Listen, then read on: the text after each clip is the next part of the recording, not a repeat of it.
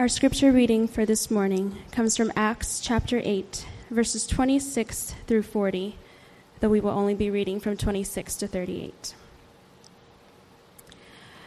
Now an angel of the Lord said to Philip, "Go south to the road, the desert road, that goes down from Jerusalem to Gaza." So he started out, and on his way he met an Ethiopian eunuch, an important official in charge of all the treasury of Candace, queen of the Ethiopians. This man had gone to Jerusalem to worship, and on his way home was sitting in his chariot reading the book of Isaiah the prophet. The Spirit told Philip, "Go to that chariot and stay near it." Then Philip ran up to the chariot and heard the man reading Isaiah the prophet. "Do you understand what you are reading?" Philip asked. "How can I," he said, "unless someone explains it to me?" So he invited Philip to come up and sit with him. The eunuch was reading this passage of Scripture.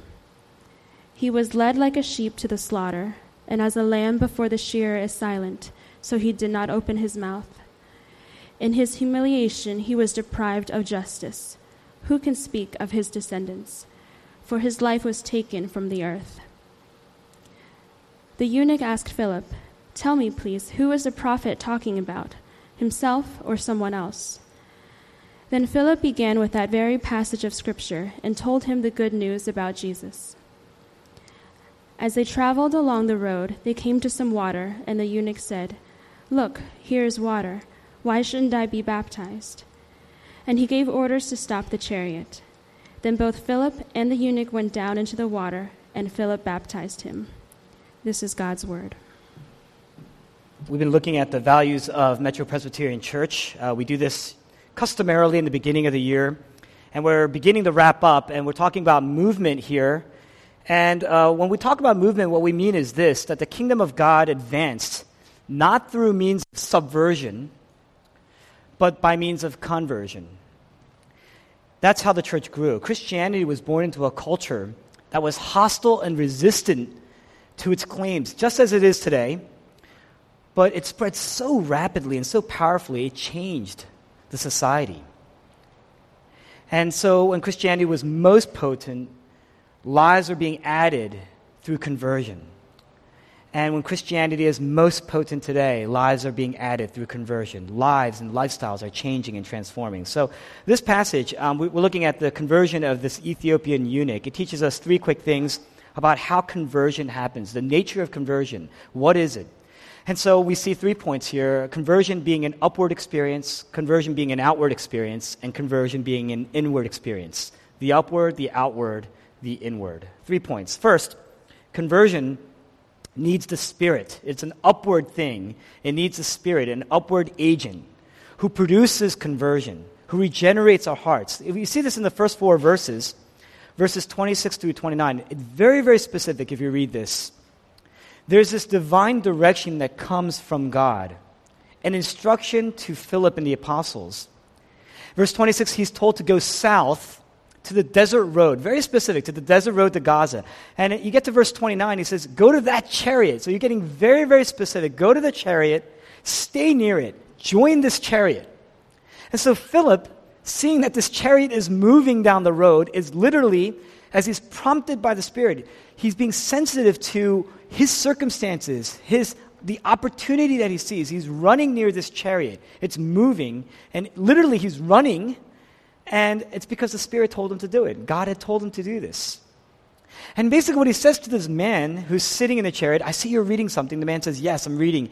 And he's literally running alongside this chariot. Now, think about this. You'd never make up this kind of story. It would be absurd in those days to write like this, to sell to people. Number one, it's boring. It's too boring. If you read ancient literature, especially in those days, it was never written like this. It was too boring. This is too dull. This type of fictional genre where you talk about the details, the specific details, the boring details, the dull details, didn't even really emerge until maybe the last century. And so Luke here, we know the author is not writing fiction. He's telling us news. He's writing history. The Spirit generates, produces. The Spirit is involved. God's Spirit is involved in every aspect of conversion. Now, why is that? Jesus, in the end of Matthew, very famous passage, we call it the Great Commission. He's sharing the Great Commission. And he says, I want you to go to the ends of the earth. He's saying, I want my message of salvation through the grace of God alone to spread to all nations, all people groups, not just for you. And he commands us. On one hand, Jesus commands us with the Great Commission. He commissions us, and yet he's needed to constantly move us. Constantly move us. And that's what he's doing with Philip here. Philip would never, this chariot is already on the move. Philip, if you think about the context, here's Philip, a religious person of sorts, running to somebody who is an Ethiopian, a different language group, a different cultural group, who's already moving away in a chariot, going back. He never would have done this on his own. And yet, he catches up to this stranger to speak to him. Why did he do it? It's because he was compelled. He sensed a compulsion to do that by God. The Spirit moved him, reminded him. And that's what we mean when we say that we're sensitive to God's Spirit in every opportunity. Where we are, whether we are educating our children at home or whether we are in our workplaces. These days, our sensitivity works opposite. We want to be sensitive to not share with other people. But we are compelled by grace, compelled by love. You have this sensing as you build relationships, you know. Now, what produced this conversion? It's the Spirit of God. This man's an Ethiopian. We know that the Spirit of God has gone beyond racial and ethnic and cultural and language boundaries. And this should be a comfort to us. This should be a comfort to us, absolutely. The Spirit's active work in our conversion it should be a comfort because what it tells us is that God is so mindful of his people. He's so planned out. He's so specific. His work is so powerful, and it has effect. That means you can't outrun God's Spirit. You could be not acknowledging him, not thankful for him, not thinking of him, not mindful of him. You could be running away from him, rejecting him every day of your life, and yet you will never outrun him.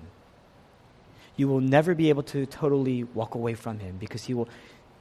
John chapter 6, no one is beyond God's reach. Jesus says, no one comes to the Father lest the Son of Man draws him. Now, when we hear that, we say, oh, that's God nurturing. That's Jesus nurturing. The Son of Man is to nurture us in. That's actually not what Jesus is saying in John chapter 6. No one comes to the Father lest the Son of Man draw him. That word draw is not like you pitching a bucket into a well and kind of drawing water out. It's the image of a prisoner who is running away from his captor. And you've got this lasso around him, and you're pulling him against his will. Jesus says, no one outruns the Father. No one can outrun if the Son of Man has drawn him. And because of this, the Spirit desires for all social barriers, all economic barriers to be overcome.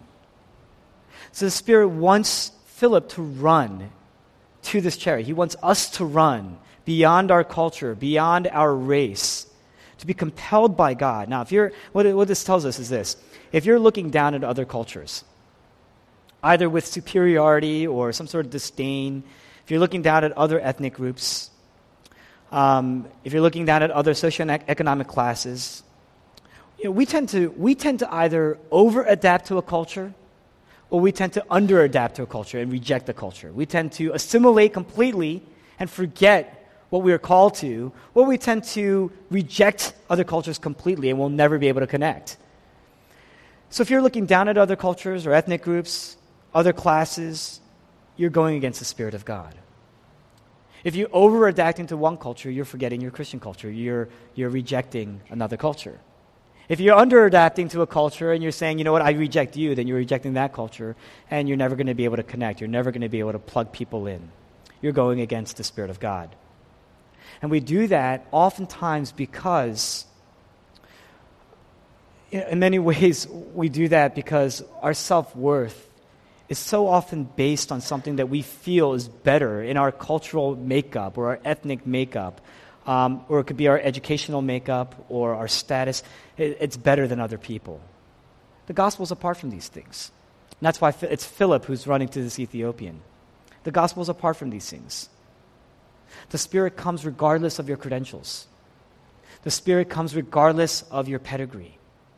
The Spirit comes into your ego and overcomes your ego and goes beyond your ego to see your brokenness and to see the brokenness of others and uses you for that.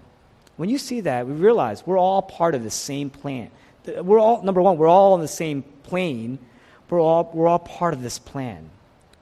And you can look at your culture with more realism, and you can see that all cultures have merits, and all cultures are broken. And the gospel exposes that. I'm always reminded by this, one of the philosopher Jean-Paul Sartre, one of his most famous writings. He talks about this keyhole, and he basically lends this image of a keyhole that you look through, and he says, you look through this keyhole, and he sees this naked woman, this woman who's undressing. And he's aroused by that. And he sees, beyond her knowledge of him being able to see, he sees all of her great, wonderful features, but he also sees all of her flaws and imperfections. And he's able to see that, and she has no idea. And he says it gives him this sense of power, and it gives us a sense of superiority over this woman until he realizes he is naked, and there's a keyhole behind him. The gospel has this way of exposing the brokenness of all of our culture, all of our individual beings for that matter, as well as all the merits, all the beauty. And so it allows us to not just embrace our own culture, but to embrace other cultures. And not just to look at our culture, our own culture, with a realistic eye, but to look at other cultures with a realistic eye as well. And so if you get the gospel, you will be compelled to use the gospel to undermine your own heart. To stay with people just like you, right? That's the undermining. You are going to undermine your own heart to stay with people just like you and to run to other types of people. Because all cultures are broken. All cultures need grace.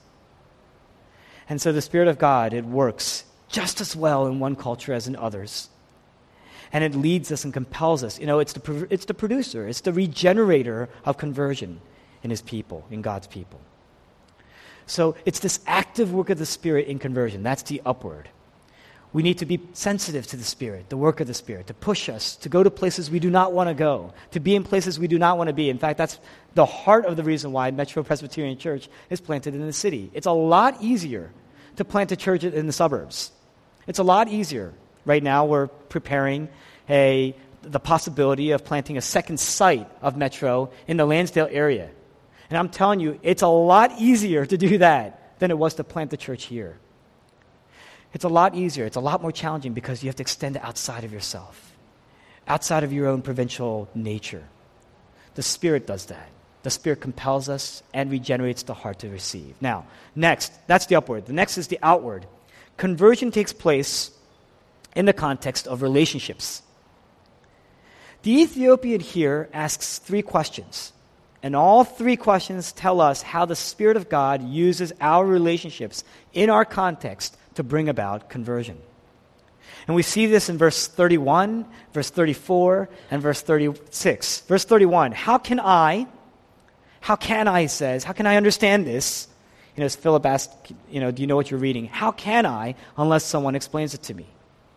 Verse 34, tell me please, who is this prophet talking about? Himself or someone else? And verse 36, here is water. Why shouldn't I be baptized? He asks these 3 questions. The first question, it goes like this. Beginning in verse 27, we learn that this question is coming from an imperial official, this Ethiopian official, who's in charge of the treasury in Ethiopia. In other words, this person is somewhat of the minister of finance in his country, a tremendous position of power. This person has status. This person has power. This person has people under his charge. He's of high social order and class. He reports directly to the queen, Candace. He's literate. He's educated in an era, in a society of illiteracy. And he's reading from this book of Isaiah, and he's reading, to read a book from that book, it's not like they carried around Bibles back then. You had to have a scroll. To be able to purchase a scroll, you had to have money. Scrolls were expensive because people littered. There were no printing presses back then. People had to write on these scrolls, and you had to pay for that. So this person was a person of wealth and status and power. But he was confused. He was confused by what he was reading. And at that moment, the incredible timing of God, at that moment, Philip is running alongside this chariot. And he asks if he really needs help, if he understands what he's reading. And the Ethiopian, who is of this tremendously high social class and economic status and education, he could have easily said, well, that's insulting. I can get this on my own. I have it. I'm educated. I'm wealthy. I have status. Who are you? He could have easily said that. But he was humbled. That's all that it requires. The Spirit softening his heart, humbling his heart. And so he admits ignorance. He admits that he's confused. He says, how can I understand? How can I understand this? He asks for help. He says, how can I understand this unless someone explains it to me? Verse 31. And so he lets Philip inside this chariot. What does that mean? You don't just come to church and not let anyone in. You don't just come to church and you just come and go. You're going to get something perhaps from the worship. You're going to learn something perhaps in that hour and 20-minute time period. But if you don't let anyone in, if you don't plug in, if you're going to come, you have to get in. Because if you don't plug in, you're going to be confused. Life is going to be confusing all the time. Very few people come to faith and wisdom. Very few people come to faith on their own. Very few people come to wisdom on their own. If you try on your own, your life really is not going to change. If you try to grow on your own, you're not going to change. You need community. That's the context for change, community. Couples, they say, well, we have each other. If you don't get plugged into the life of the church, what's really moving this church, you're not going to change. You may have one another, but you're also one. You came together because you have similar values. You came together, and you're going to challenge personal values. But to be able to, there's nothing like being plugged into the life of a gospel community. It's going to challenge you. It's going to challenge all of your values together. That's the only way you're going to grow. You need community. Community is God's context for change. You need to be willing to admit that there are things that go beyond your pedigree, that go beyond your family's wisdom, beyond your own educational status or wealth. Things that your position will never be able to get you. Verse 31, he says, how can I understand this unless somebody explains it to me? And in verse 34, he says, tell me, please, who is this prophet talking about? Himself or somebody else? And Philip starts to explain. And then you get to this last question. Why shouldn't I be baptized? Why didn't he just say, I get it. I get what you're saying. I want God to come into my life.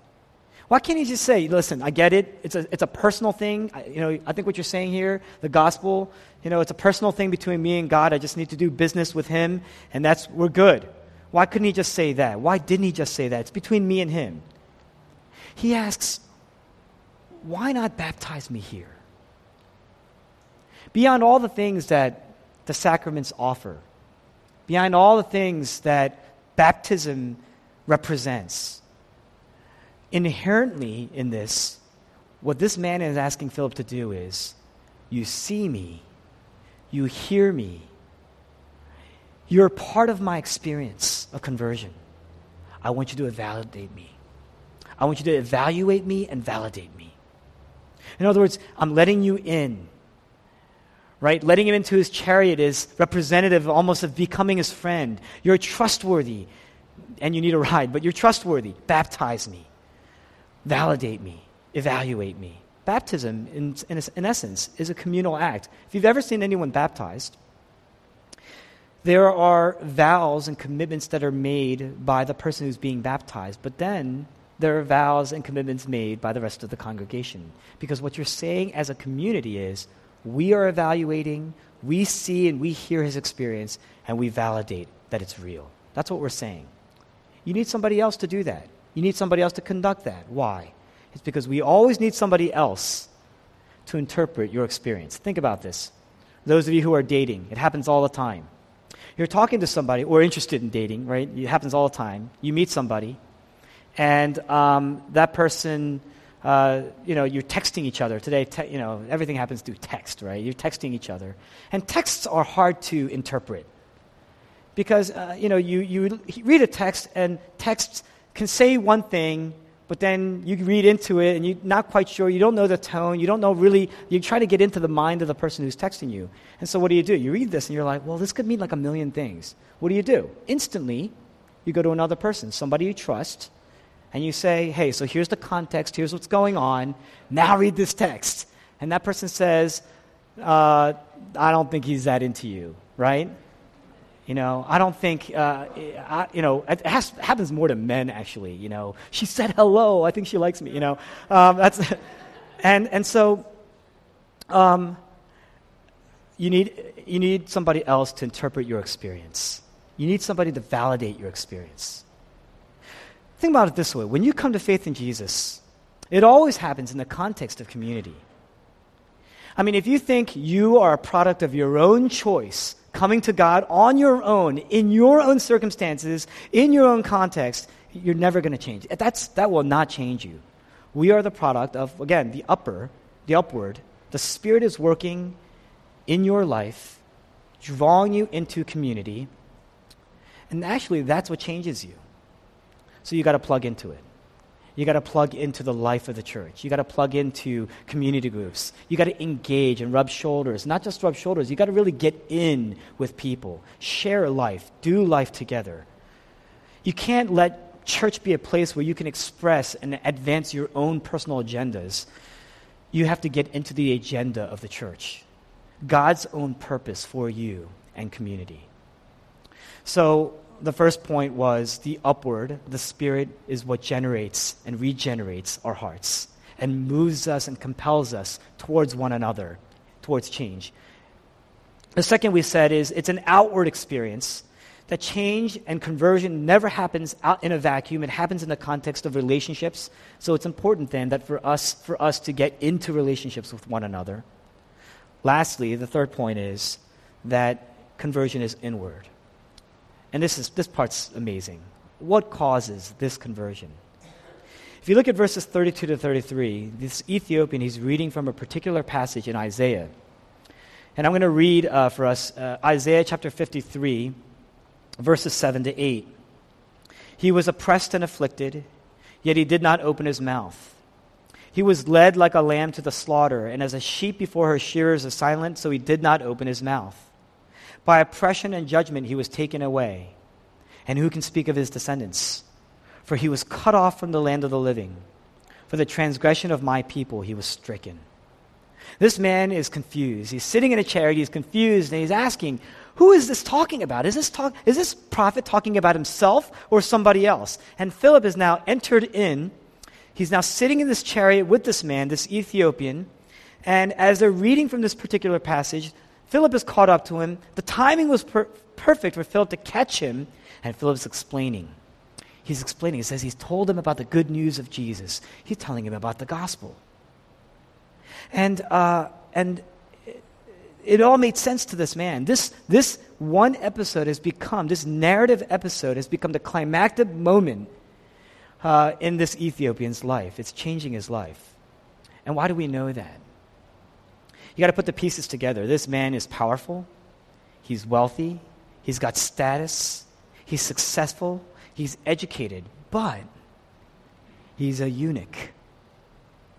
And that means that he paid a tremendous price to get to where he is.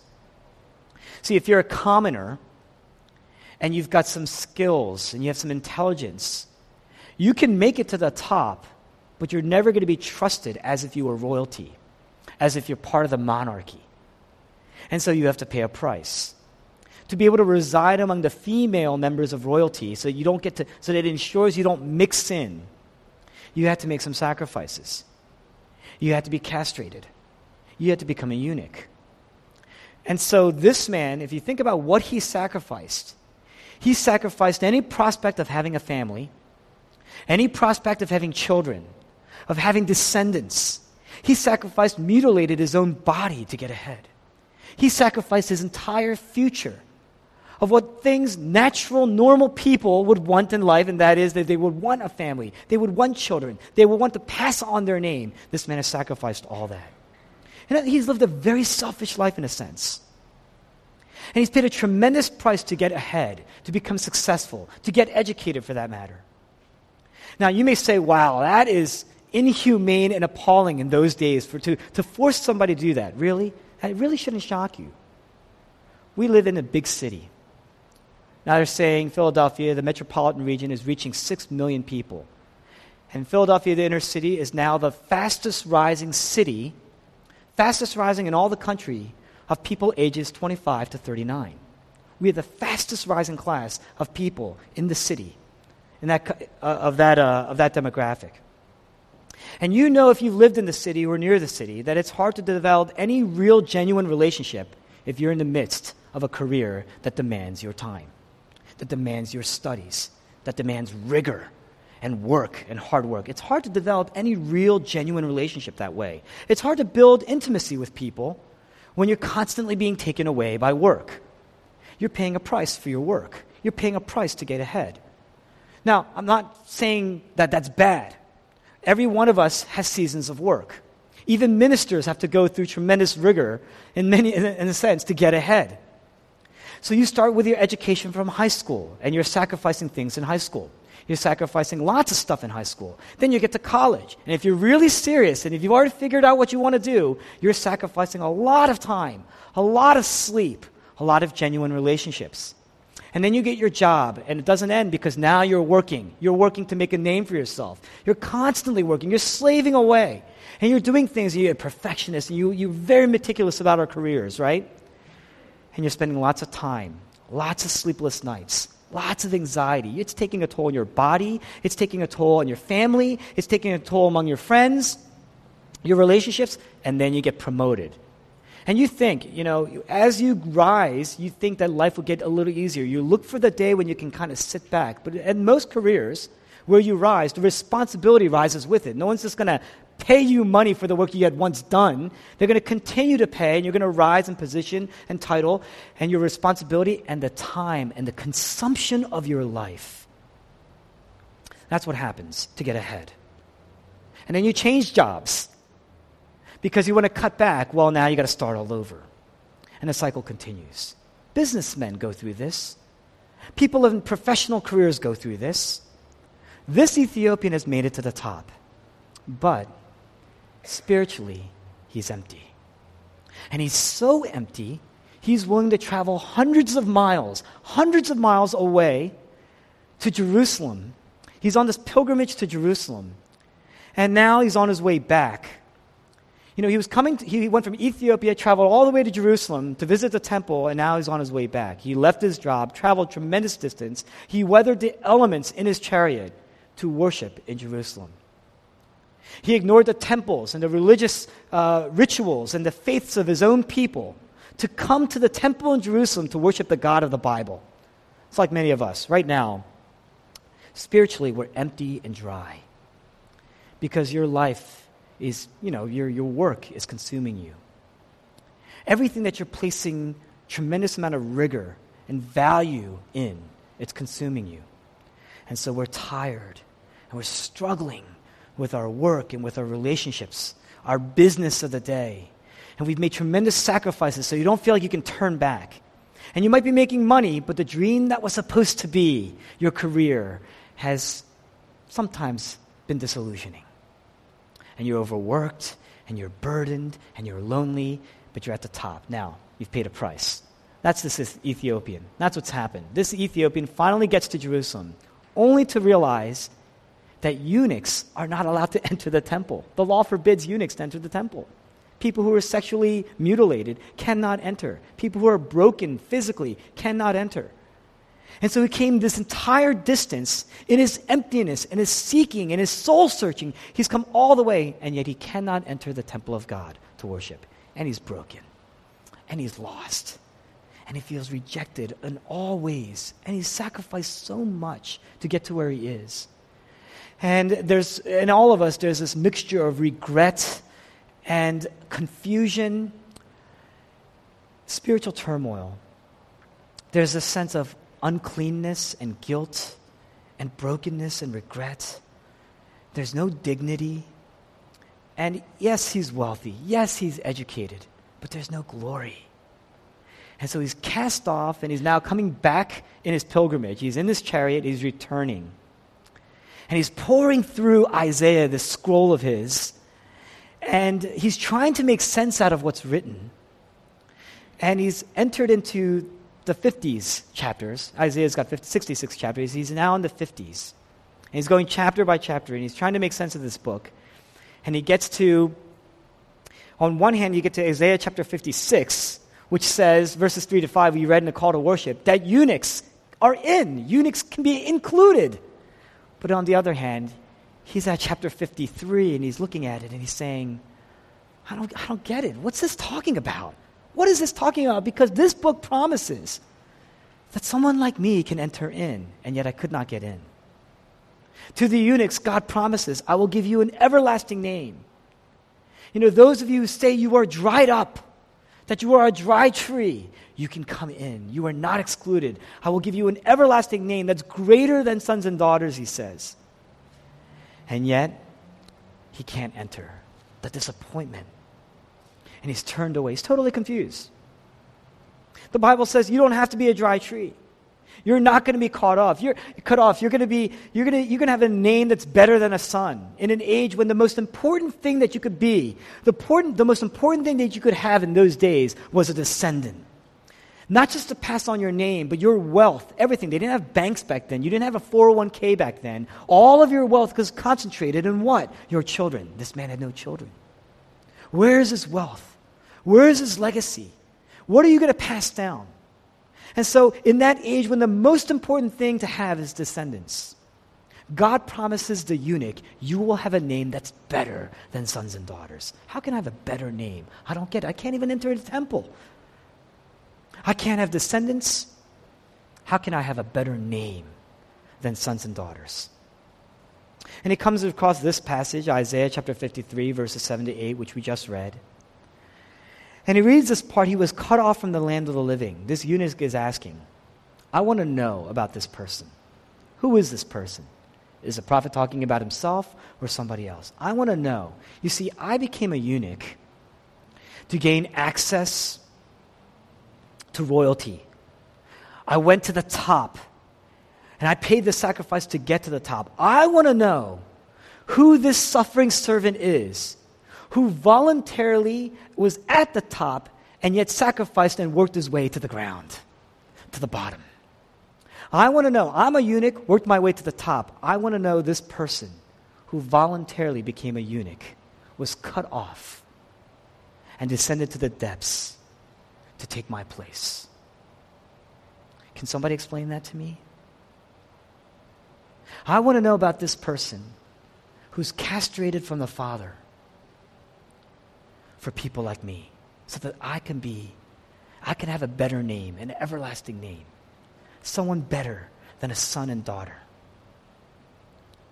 And all of a sudden, Philip arrives and says, do you need help understanding this? You see what's going on here? The eunuch asks, is this prophet writing about himself or someone else? Philip explains, it's about Jesus. Let me sit with you. Let me explain. You see, sin is man substituting himself for God. That's us. We're substituting ourselves for God. So that's why we have to control everything. That's why we're constantly working. Because we want glory. We need glory. We want glory. What is glory? Glory is weight. You can look at it and say glory is weight. Glory is substance. Glory is significance. And so we're working for glory. We want glory. We need glory. We were built in a way to be glorious. And so we're working for it because we've substituted ourselves for God. That's what sin is. And we're paying a tremendous price for that kind of glory, just like this eunuch. But salvation, Philip says, let me explain to you about this one. Salvation is God substituting himself for us. Sin is us substituting ourselves for God. Salvation is God substituting himself for us. In Jesus, God came and he paid the price. He paid our penalty. Jesus was cut off. Jesus was spiritually castrated so that we can be in, so that we could be whole. Jesus was perfect. Jesus was whole. Jesus fully obedient. Jesus had the glory. Jesus had the power. Jesus had the ultimate status, the ultimate wealth. Jesus had the name of Son of God. And yet he was cut off. When he cried out, my God, why have you forsaken me? It's the one time in all the Gospels that Jesus Christ did not refer to his God as Father. What he's saying is, I am cut off. I'm no longer a descendant. I'm no longer a son. I've been cut off. And so what he's saying here is, I've lost access. I've lost glory. I've given up my status. I've given up my power. I've given up my wealth. I've become dry as a result. I've become empty as a result. I've dried up. I thirst. That's Jesus. And on the cross, with all that he sacrificed, he's become sin so that we could become the righteousness of God. That's 2 Corinthians chapter 5, verse 21. You have to let this truth wash over you. Like waves of love washing over you. That's the only way that you're going to change. You try to change on your own, you can't change. No one ever changes on their own. Spouses, husbands, wives, sometimes you look at your spouse and you say, how in the world did this person end up the way he did? It's because he was on his own. It's because she was on her own. You need context. You need the community in your life. You need God's community in your life. You need the Spirit in your life, because Spirit, a lot of us, we've been running from the Father, not acknowledging the Father, rejecting the Father all the time. And then one day we say, wow, maybe I need to look into this. You think you generated that on your own? That's the Spirit of God drawing you in. You've been rejecting him, and the Spirit is just drawing you in. God's Spirit, God himself drawing you in. You have to let that truth, that God has never let us go, you have to let that truth wash over you like waves of love. That is what's going to change you. Knowledge alone, no change. Insufficient. Resolved, I resolved this personally. It's like a pet peeve of mine. Several times a year I get to go into Westminster Seminary, and I have the privilege of sharing in front of seminarians about my experience as a church planner, and usually there's some topic involved, and then there's always Q&A. And you hear the questions that come, and for me, I have like an allergic reaction, to those certain types of questions. I have an allergic reaction. And you got to be gracious, you got to be kind, you got to answer the question. But I remind myself over and over, I will never hire people who are so much older in their time in seminary. Because I realize there's something about certain schools and something about school, and you develop a certain type of righteousness and superiority that will kill churches. And so I told myself, man, I'm going to draw in people who are younger and raise them. Treat them like a son and raise them. That's what we're going to do. Ultimately, you have to submit to the session and our staff. But that is a personal thing of mine. I have an allergic reaction to that. And why I'm sharing this, why? Because a lot of times knowledge is not enough. Knowledge is not enough. Knowledge doesn't create change. Look at all the things that we've known about God in our lives. Has it changed you? It's insufficient. But to know that Jesus became a spiritual eunuch so that we who are mutilated, we who are broken, we who are just insufficient, inadequate, could become whole and enter in. That we have access to God personally through Jesus Christ. Jesus was torn away. Jesus was cut off. Jesus lost dignity to restore our dignity and to give us access. That's an amazing grace, isn't it? Look at the faithfulness of God. Look at the love of God. That's what's going to change you. Not being hammered into change, that's subversion. The gospel and the kingdom of God advance through conversion. We were melted into grace. That's the only way you're going to change, to be melted into grace. In fact, the act of baptism alone is letting the waves of God's grace wash over you with his love. That's really what it is. What's the immediate sign of that? What's an immediate sign of that change? Look at this text. Here's a middle-aged, religious Jewish man taking a sexually messed up, irreligious black man from another country and culture and language group and calls him brother. Immediately, the gospel changes us. And he takes him to water and washes him clean. That's what immediately happens. You have to let that shape you. We have to let that shape us. Not just to teach us, but to empower us, to renew us, to turn away from, ourselves substituting for God, to turn to Christ who substituted himself for us, to let God's grace renew you, to let God's grace shape you, to let God's grace change you, to let God's grace cleanse you. Today, this week, will you let your new name, your new status, let it never get old.